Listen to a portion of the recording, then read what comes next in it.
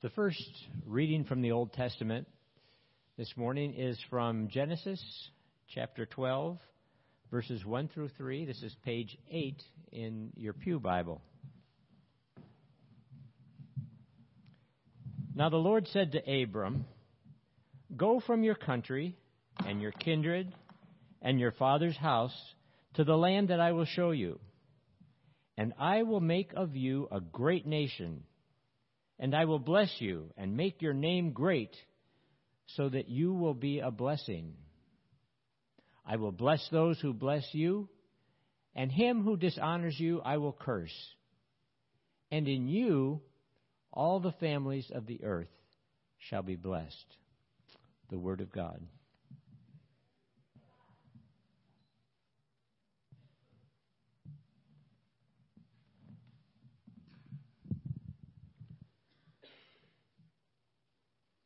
The second reading today is from Genesis 37, 1 through 4. It's on page 31.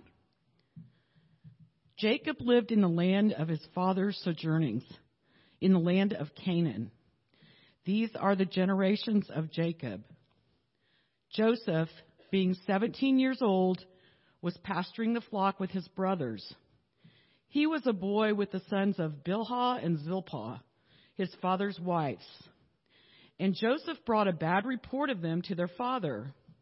Now Israel loved Joseph more than any other of his sons, because he was the son of his old age. And he made him a robe of many colors. But when his brothers saw that their father loved him more than all his brothers, they hated him and could not speak peacefully to him. But our final reading comes from a very familiar passage in the book of Proverbs. If you'll turn there with me. Page 528 if you're using the Maroon Pew Bible. If you're not, Proverbs comes immediately after it, about the center of your Bible, the great hymn book of the church, the Psalms. Proverbs 3, verses 1 to 12.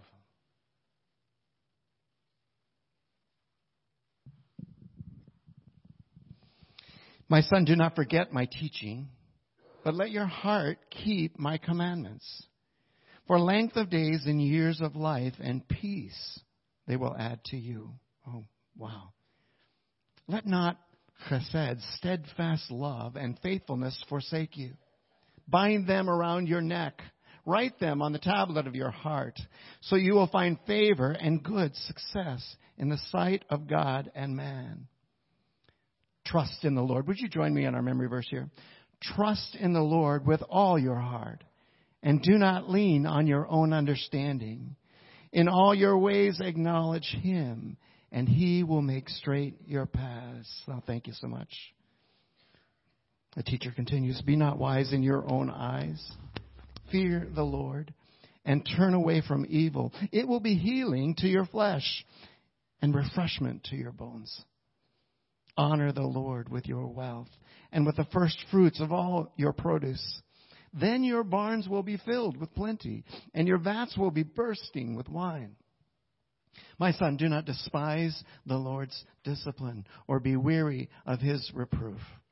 For the Lord reproves him who he loves, as a father the son in whom he delights.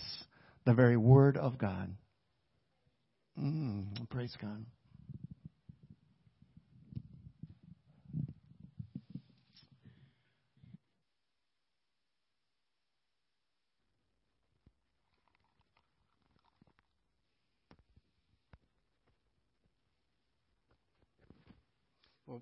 Wow, what a privilege to, on Father's Day, be able to speak to you. I have to say I'm a little messed up here because who am I to talk to you about being fathers?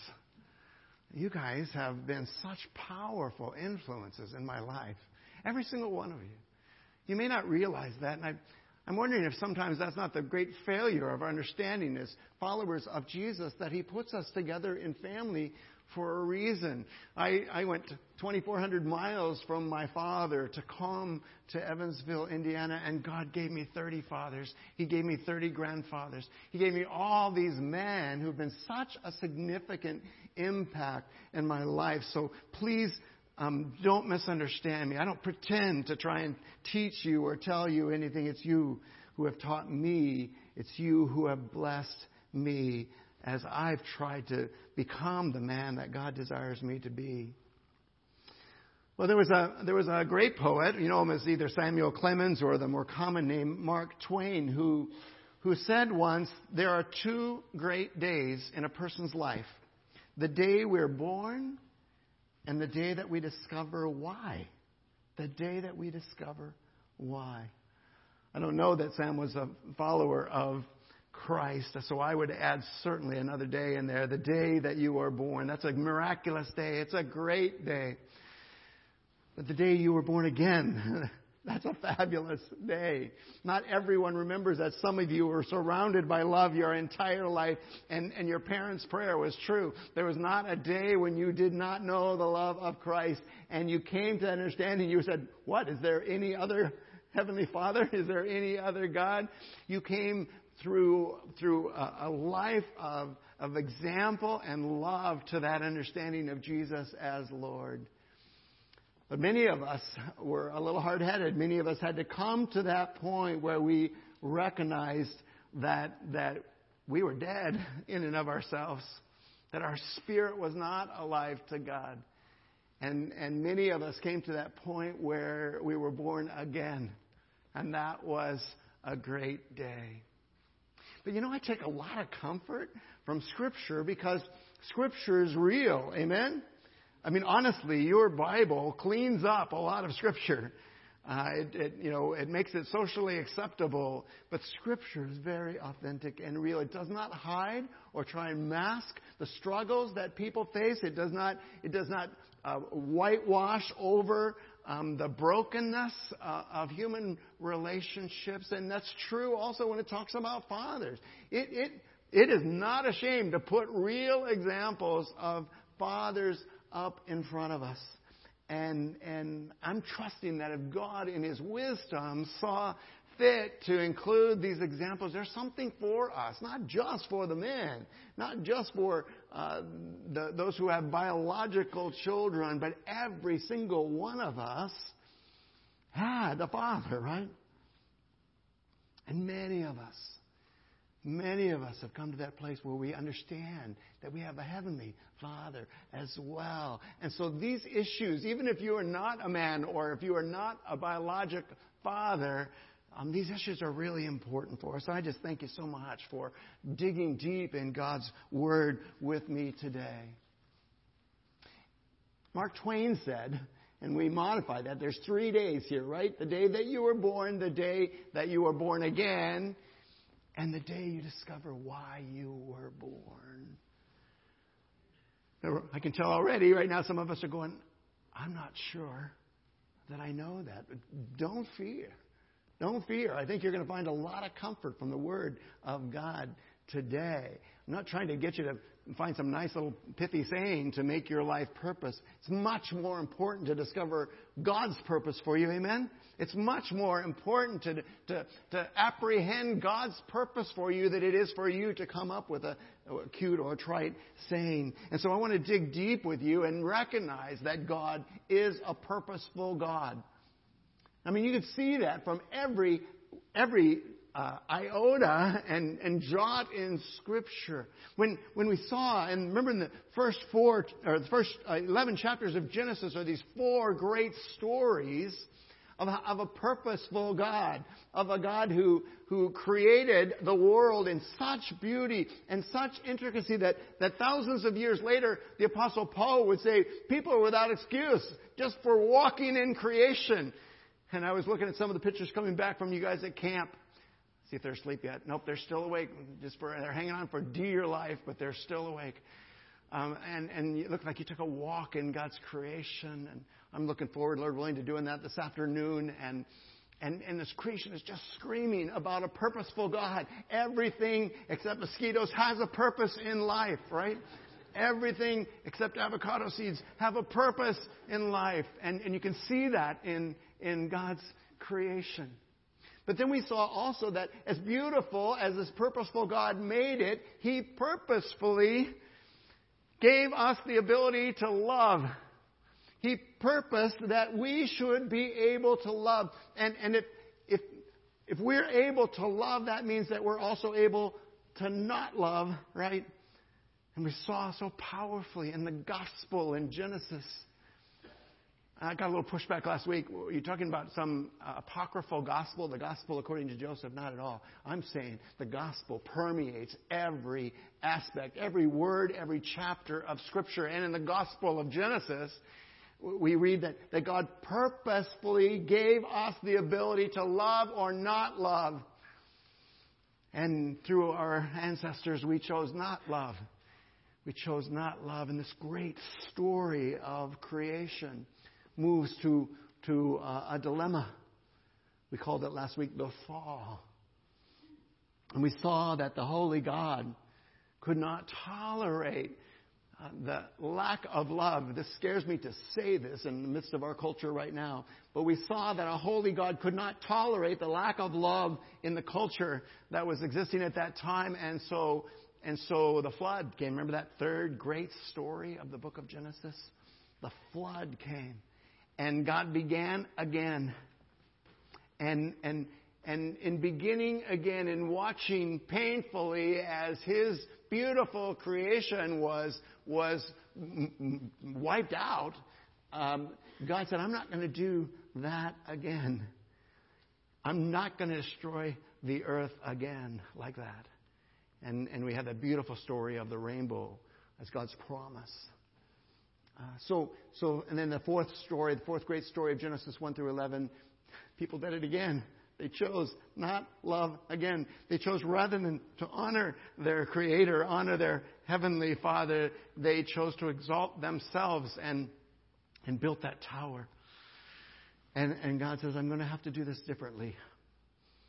And so He used people. He used people for His purpose. And we pick up that story with there's four of them mentioned there. We're going to highlight two of them and add one from the New Testament today. We pick up that story with this amazing story of Abram. God had a purpose for Abram's life. And you know this story, and if you don't, it is an amazing story that takes up the second largest portion of the entire book of Genesis. It's a story of God's faithfulness to a man who believed Him. And remember, that's where this phrase comes from that Paul camps on in Romans. Abraham believed God, and it was reckoned to him as right relationship. Isn't that amazing, men? I mean, a lot of us are thinking right now, I have not been the father that I need to be. I've not been the man that I need to be. And we read this amazing word of hope, this amazing promise of God that it's not about what we've done, it's about what He is doing. And so God entrusts His good news to this man whose name, remember, meant Father of many. Father of many. And the highlight, well, it's a low light, depending on how you look at it, of Abram's life is that his very name was ironic for him because he did not have children. And he didn't have children through his 30s and 40s, a time when everyone else around him was having children. He was doing well. He was living in God's blessing, but he was not having children, which without a social security system was the major way that you know that your legacy would live on. And so he talked to God about it. And at 85 years of age,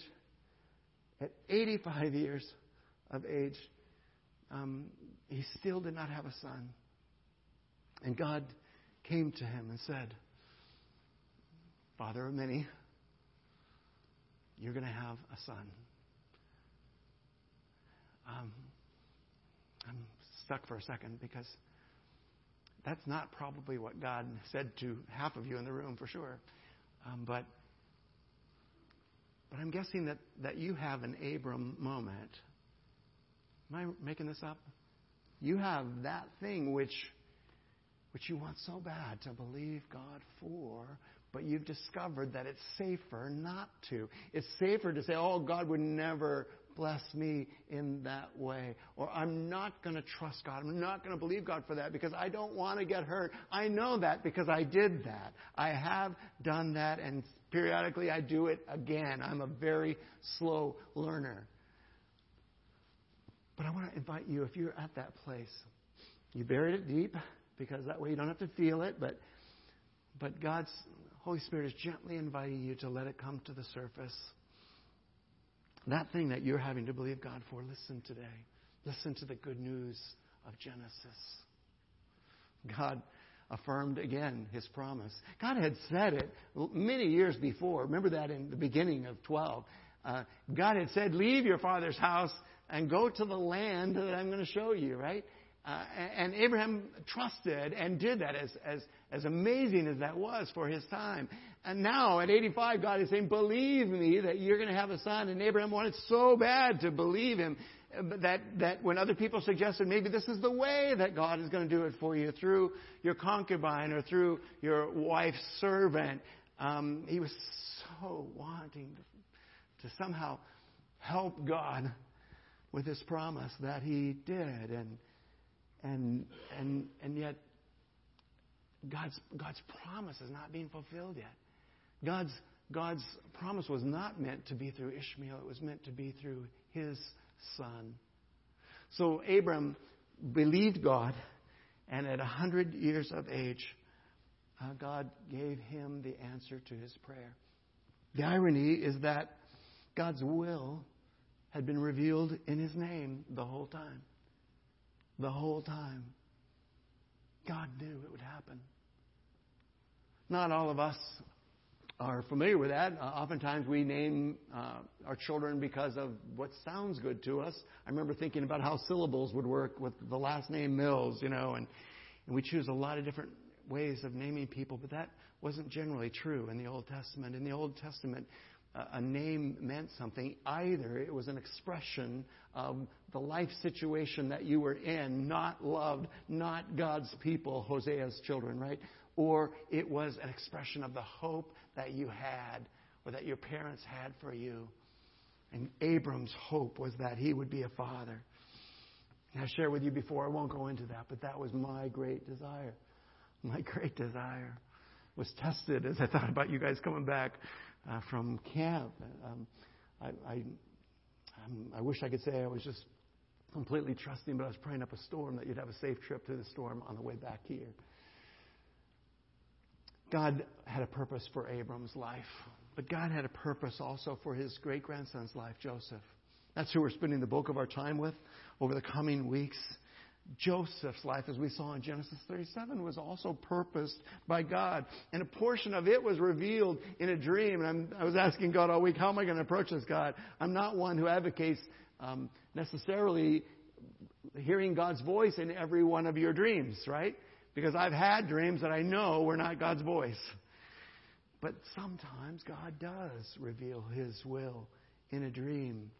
And sometimes we're foolish enough, like Joseph, to tell our elder brothers about our dream. And Joseph told his about two of them. One in which all of them bowed down to him. A second one in which all of them bowed down to him. And Mom and Dad did too. Try that one, teenagers, on your parents and see how far you get. You're going to be grounded for a year. Okay? God had a purpose for Joseph's life. And it wasn't revealed necessarily in his name. It was revealed through a dream. Well, jump ahead with me for a second. I'm going to be Captain Obvious here and say that God had a purpose for Jesus' life as well. Amen? Anybody out there? He did. He did. And the amazing thing about Jesus' life was that he was so in touch with that purpose his entire life. I want to be like that. I want to be so in touch with God through His Holy Spirit that I know, turn right here, turn left here. I have to confess, I'm not anywhere near that right now. But I also take amazing comfort that much of Jesus' purpose was already revealed through God's Word. Marianne, I remember when you recited for us Isaiah 53, the first time I heard you do that from memory, and I was just astounded. I was just astounded as I saw the amazing parallels between Jesus, the description of Jesus' life, that was Isaiah 53. Written at least 800 years, is that right? 700 years before the time of Christ. So much of Jesus' purpose, what he would ride into Jerusalem on, so much was revealed in God's Word. And so God had a purpose for Abram's life. God had a purpose for Joseph's life. God had a purpose for Jesus' life. By the way, just stick in here parenthetically, they all hung in there until that purpose was revealed. But take this great leap with me. And I know that it's not a leap here, but it is a huge leap for you here. And you can see it. You've already filled in the blank in your bulletin.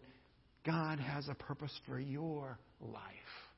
God has a purpose for your life. But Pastor Dave, you just don't know. He might have at one time, but I have so screwed that up, Pastor Dave, that there's no possible way that God could still have a purpose for my life. Listen, beloved. Listen over the coming weeks. Because no matter how hard Joseph tried to screw it up, no matter how hard his brothers tried to screw it up, God still accomplished His purposes through him.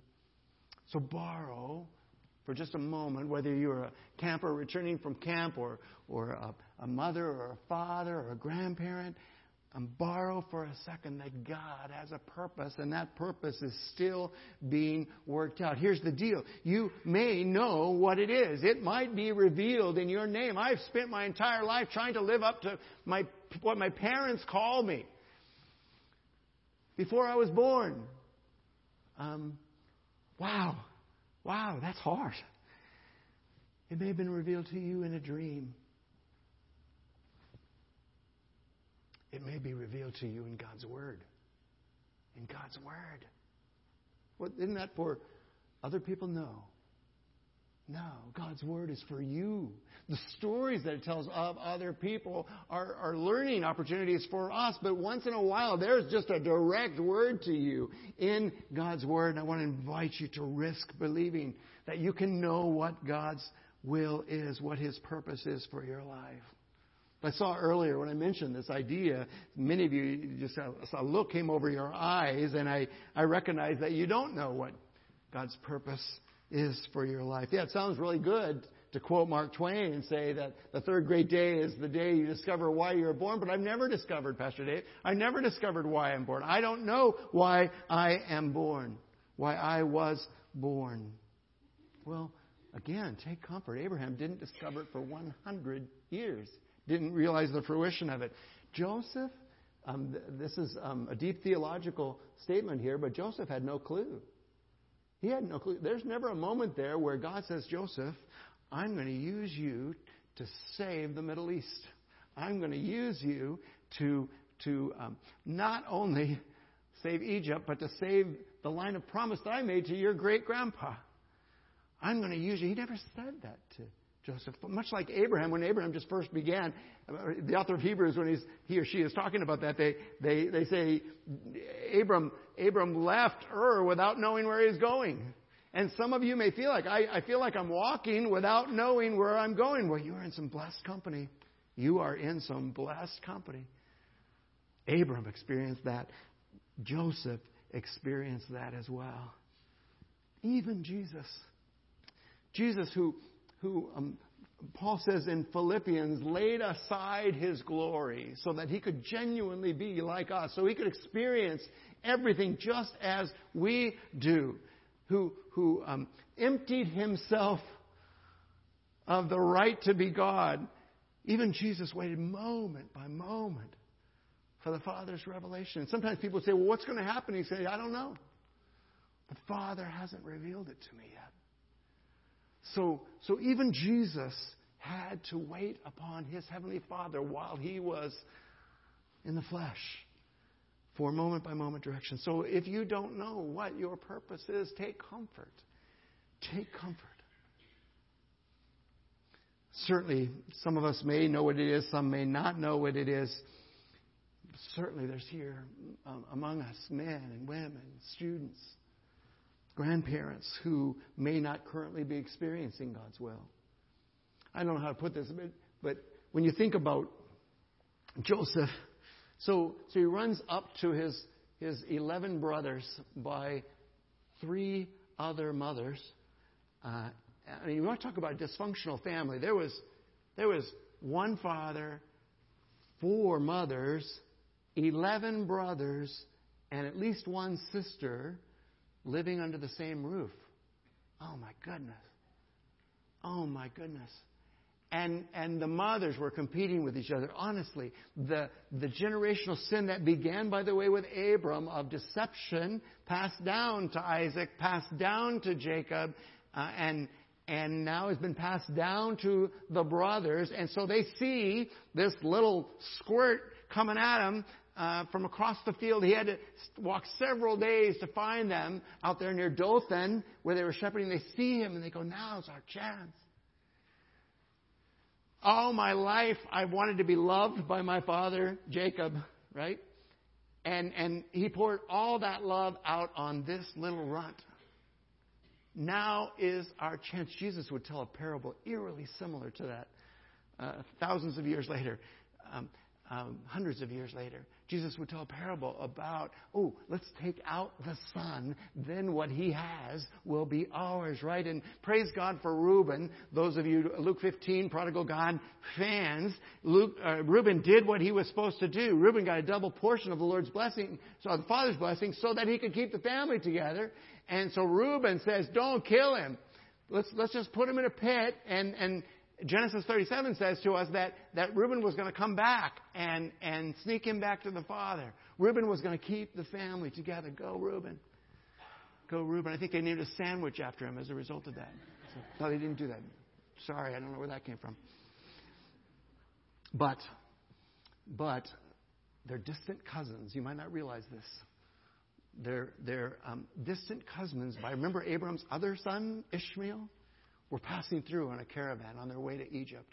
They said, wait, let's not kill him. Let's make money off of him, and the bottom line will be the same. And so they sent him with the Midianites the Ishmaelites to Egypt. Right? So his adventure began in the pits, now gets translated into slavery. Later we'll see prison. And you're going, where is God's purpose in that? I mean, it's the same question that many of us are asking. I look at these circumstances and I bought the false gospel that says everything is happy, happy, joy, joy, right? That there's never any suffering involved in following God. I bought that lie, and now I find myself in circumstances that I cannot explain by your purpose. And the reality continues that God is still sovereign over that pit. And some of you, that's the only thing you need to hear today. God is sovereign over the pit that you're finding yourself in today. Some of you incarcerated by addictions or by decisions that you've made. You're saying God can't possibly bless this. Well, He did for Joseph. In fact, God caused it for Joseph. I remember, I've shared with you many times, but I remember that aha moment for me in Kairos ministry when the brother said, "No, you don't understand. God meant for me to come to Branchville because that was the only way I could ever be brought to my knees to surrender to Him." And so the story of Joseph's life is this amazing story where he doesn't know what God is going to do, where like his great-grandfather, he has to hold on for dear life, where he had to visit the pit and the slavery and the prison before he understood God's purpose. And even Jesus, fully God, yet having laid aside His glory, fully and completely human, even Jesus had to go through the Garden of Gethsemane where the weight of the world was crushing Him. Even Jesus had to descend, as we said a few moments ago, to the very gates of hell. Even Jesus had to trust in the midst of that. I guess that brings me to, what do we do? What do we do if the weight of the world is on us right now? What do we do if we're in the pit or in the prison or enslaved to someone else or even enslaved to our own brokenness and pain? What do What do we do? And that familiar refrain, it's killing me to just focus on these three obvious answers to that question. But I read the longer portion for you. Most of you knew, many of you knew Proverbs 3, 5, and 6 already. You had committed that to memory. But not one word in Scripture is wasted. Amen? Say that about every other week. And you will be blessed if you see the larger answer. If you explore in the coming week the larger answer in all 12 of those verses. You could continue even, but powerful stuff. Moment by moment instructions on what do you do when you're not sure how God's sovereign purpose is being worked out in your life. And he says in the most powerful verse there, say it again with me if you would. Trust in the Lord with all your heart and lean not on your own understanding. In all your ways acknowledge Him and He will make straight your paths, right? So really clear and really simple. Do not discount it because it's so simple. Remember what Abram believed God, and it was reckoned to him as righteous. Remember in Habakkuk, my righteous one will live, help me, by faith. Trust in the Lord. What do you do when you're not sure what God's purpose is? Trust in the Lord. And he says, with all your heart. And again, I have to look at myself. So many times I do a little toe in the water thing, right? I do a little, okay, I'm trusting you, God, right? I'm waiting to see if the waters part, right? And again, we're referencing both the crossing of the Red Sea and the crossing of the Jordan a generation later. At some point, beloved, every single one of us has to come in here and we have to, like Indiana Jones, step out. We have to step into it, trusting that God is sovereign even over the moment that we find ourselves in. And if you hold back any part of it, see, my weight is still on land. It's not in the river. Then we'll never know, will we? Whether those waters will part. I didn't mean for that to be a prophecy for us, but some of us are a little anxious right now about the water levels in the high Sierras. And at some point we're going to have to cross about 20 streams. And we may have to enact this parable when we're out there. But I'm guessing that there's a river in front of you and God's saying, trust me and step into my purpose for your life. Secondly, he says, he kind of gives us the thing that keeps us on the shore. He says, don't lean on your own understanding, right? And we're particularly good about this. I can't stand to read the internet when someone will risk an understanding of God and 50,000 other people will all tell them everything wrong about what they're thinking, right? It's kind of an expression of where our culture is, that we'd much rather criticize someone than learn from someone. Here's the problem. We still live in that in-between place. We're not completely redeemed. We have been redeemed. We are being redeemed. We shall be redeemed. But there's still portions of us yet unsurrendered to Jesus. There's portions of our thought processes that are still unsurrendered to Jesus. So if we put our trust in our understanding right now, we're going to come short every time. We're going to fall short every time. Don't lean on your understanding. Why? You might be in denial. I've taken the cruise many times myself, a cruise on denial, right? You might be in that. You might be so wounded or so hurt that you can't allow yourself to even see it. Many of the rest of us are so distracted by so many other things. I mean, this whole thing about cell phones, right?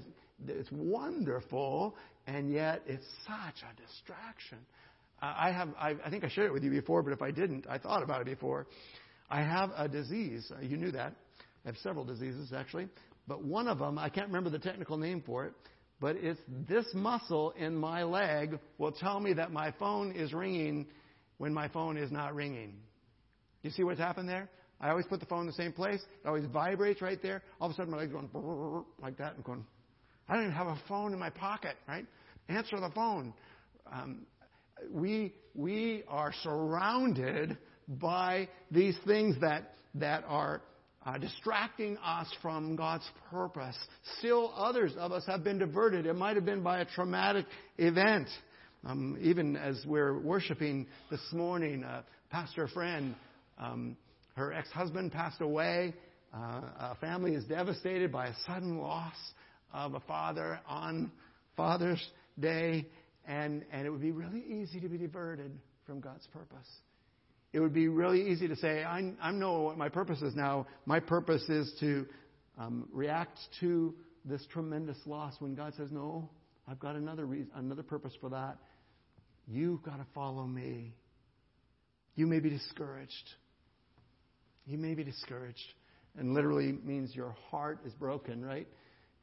You've been disheartened. Coeur is the French word for heart. You've been disheartened by opposition, as Ephesians 2 says, from the world or from your own flesh. You've been brokenhearted about your own flesh. And God is saying, why? I told you that's going to be a point of opposition. Certainly, as you begin to step out in faith, as you begin to honor Jesus Christ as Lord, as you begin, fathers, to take headship and leadership in your family and love your wives and care for your children, as you begin to do those things, you're going to face opposition from the evil one as well. So Ephesians 2 is true. It's being worked out in our lives every day. Opposition from the world, discouragement from the world, our own flesh, and the evil one. But there's another possibility here, and it's just that you are flat out in disobedience. You know God's purpose for your life. You know His plan. And maybe in the large scale, and like me, after He revealed it to me, my third greatest moment happened when I was a sophomore in college. And God is as clear as day from His Word for me, revealed my purpose in life. And my problem was that I had so many other people that thought they had that purpose and didn't have that purpose and wanted out, that I ran from it. And I ran for many years from God's purpose, even though I knew what it was. I was in disobedience. So can you imagine me in those years? Oh, God, what am I supposed to do right here? Well, I told you what you're supposed to do. You know what you're supposed to do. I mean, that could be at the macro scale of God's purpose for your life, or it could be at the simple scale of how are you going to live when you walk out these doors. God's purpose for you has been revealed. It's been revealed, and you can go to His Word. You can understand it. You can leave the past behind and choose this day to live from this day forward in loving response to God's Word instead. And lastly, He says, in all your ways acknowledge Him. I don't know how to say that other than to live in congruence with God's character. I know that those are long words. What I mean by that is when you don't know you, right? When you don't know who you are, then live according to who He is, right? I can't tell you how many times, probably 15 or 20 times a year, when you don't know what to do, trust the one who loves you, right? Sometimes that's people in the pew next to you. Sometimes that's people sitting across from the dinner table next to you. Sometimes that's people in your larger church family. Certainly, it includes your Heavenly Father who loves you more than you could imagine. When you don't know what to do, how to live according to who He is. Live according to the revelation that He has given you. Abraham believed that God would give him a son. It was reckoned to him as righteousness. Joseph believed a dream, even when life dragged him through the pit, and became a blessing to many nations as a result. Jesus surrendered His will to the fathers and became a source of salvation to all those who would trust in His name. So just one, it's not final, but one big question for you here. Do you know why you were born? Oh, I know you can spit out the Westminster Confession with the best of them, right? The chief end of man is to glorify God. My purpose is to glorify God. Is that true? Absolutely, absolutely true, beloved, right?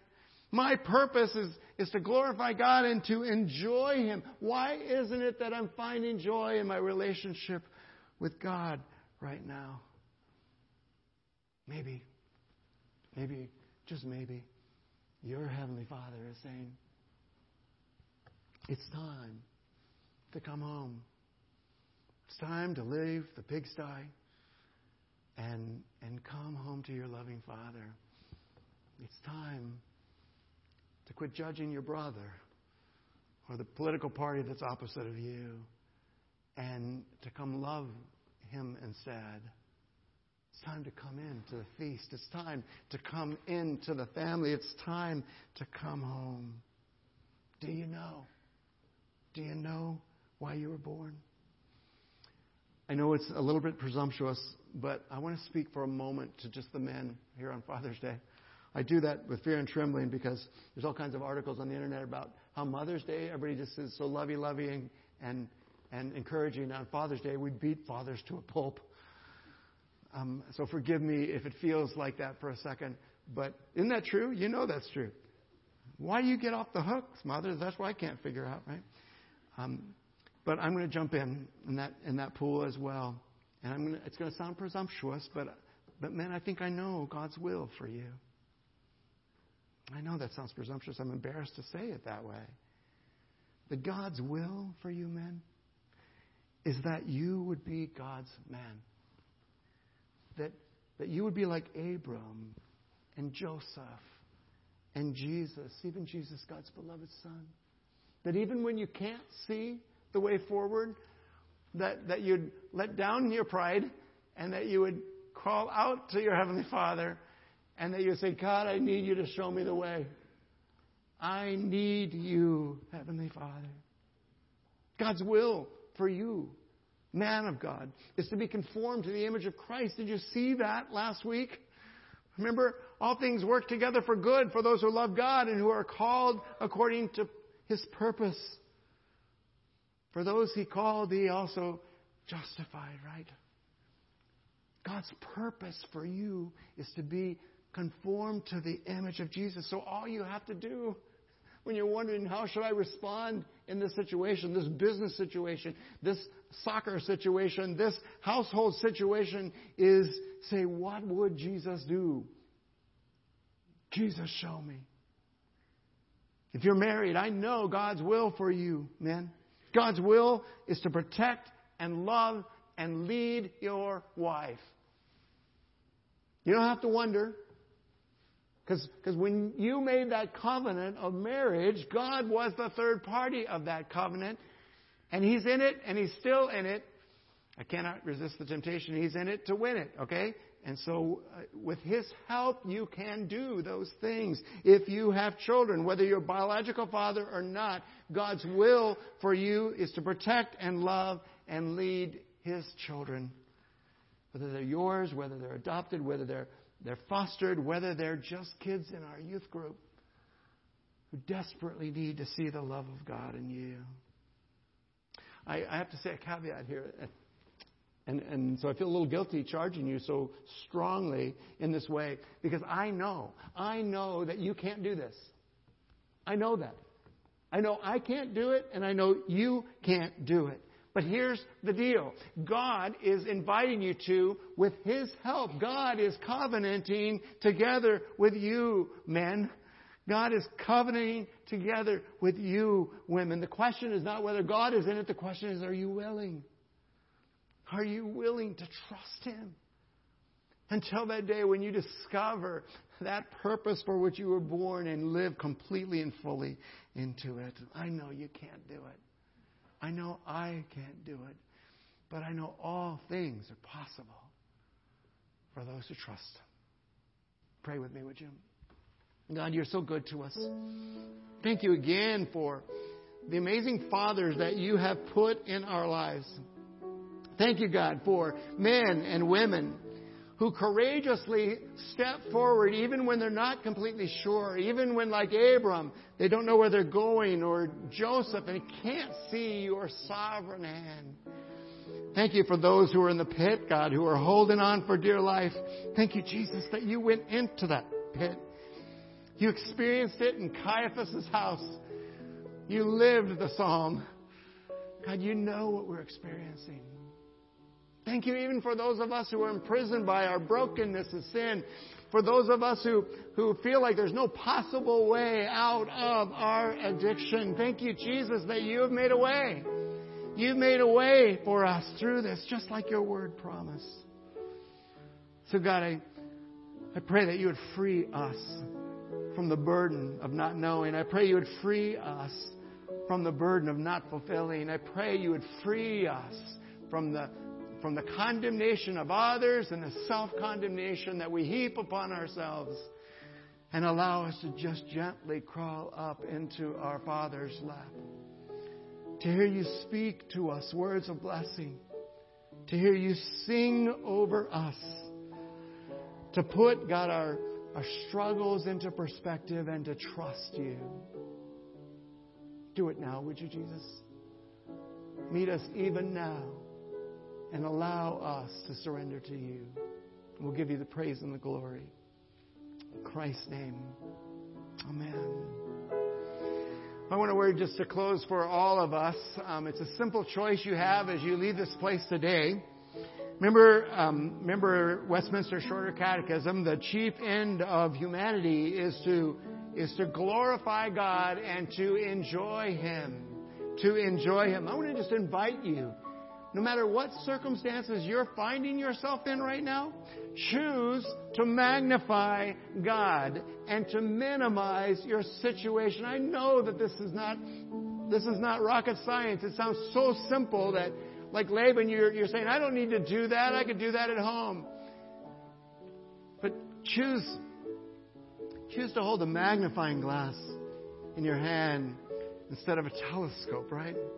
Magnifying glass takes that which seems so small, so hard to see, and makes it real. I know, because I'm wearing magnifying glasses right now.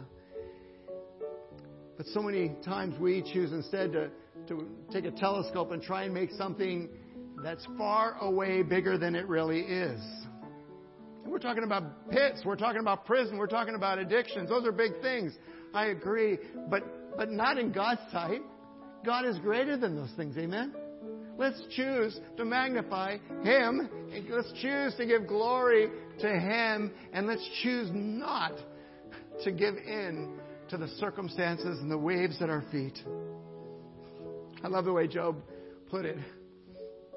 When he first lost everything, when he found himself in the pit, do you remember what he said? The Lord gave and the Lord took away. Blessed be the name of the Lord. Think about the pit that you find yourself in today. Can you say that? Can you say, you give, Lord, and you take away, but I'm going to choose to bless your name. Can you do that? Can you? Say it with me. You give and take away, but blessed be the name of the Lord. You stand with us.